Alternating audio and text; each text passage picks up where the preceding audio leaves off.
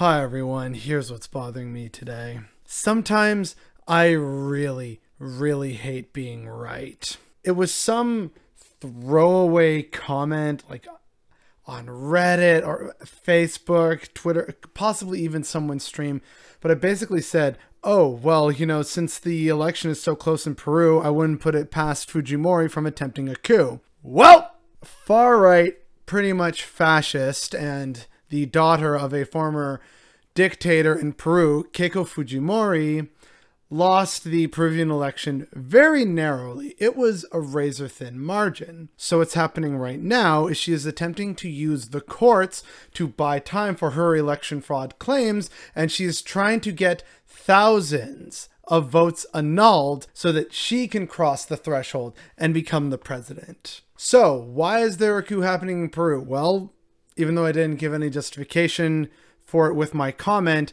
Peru is another mineral-rich nation where a lot of the important minerals that go into a lot of our modern-day electronics also come from Peru. Peru is also right next door to Bolivia, and both Peru and Bolivia have had in the past left-wing movements that have tried to give the wealth back to the people instead of having it be exploited and sent to colonial masters overseas, whether it's Spain, Britain, America, China. Like this is the reality for many on the ground. So with that in mind, Peru is clearly important in terms of its mineral wealth. And the CIA itself pretty openly stated that they were supporting and rooting for Fujimori.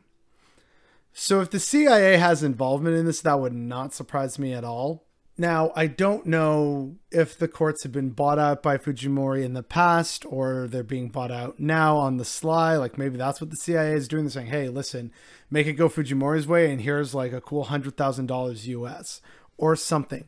Who knows? The main point is that the courts, this is a form of a judicial coup that is happening. Even though the people spoke, and yes, it was a razor-thin margin, the people voted for the Marxist. They did not vote in favor of Fujimori, the borderline fascist. But now it's gone to the courts due to Fujimori's request to try and tip the scales and cancel thousands, if not hundreds of thousands of votes in her favor.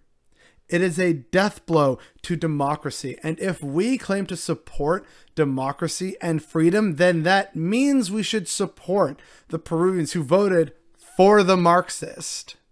That's what it means to have a democracy and support democracy. It doesn't always mean about your person or your candidate winning, even though in the case of Fujimori, that candidate winning is actually a really big, terrible, and problematic thing because they're going to roll back democracy. They aren't going to basically do anything good for the majority of Peruvians. Her corruption in Peru is infamous. I think there's even like hit squads or something that she commands. Like it is so messed up down there. And these judges are about to hand the election unfairly to her.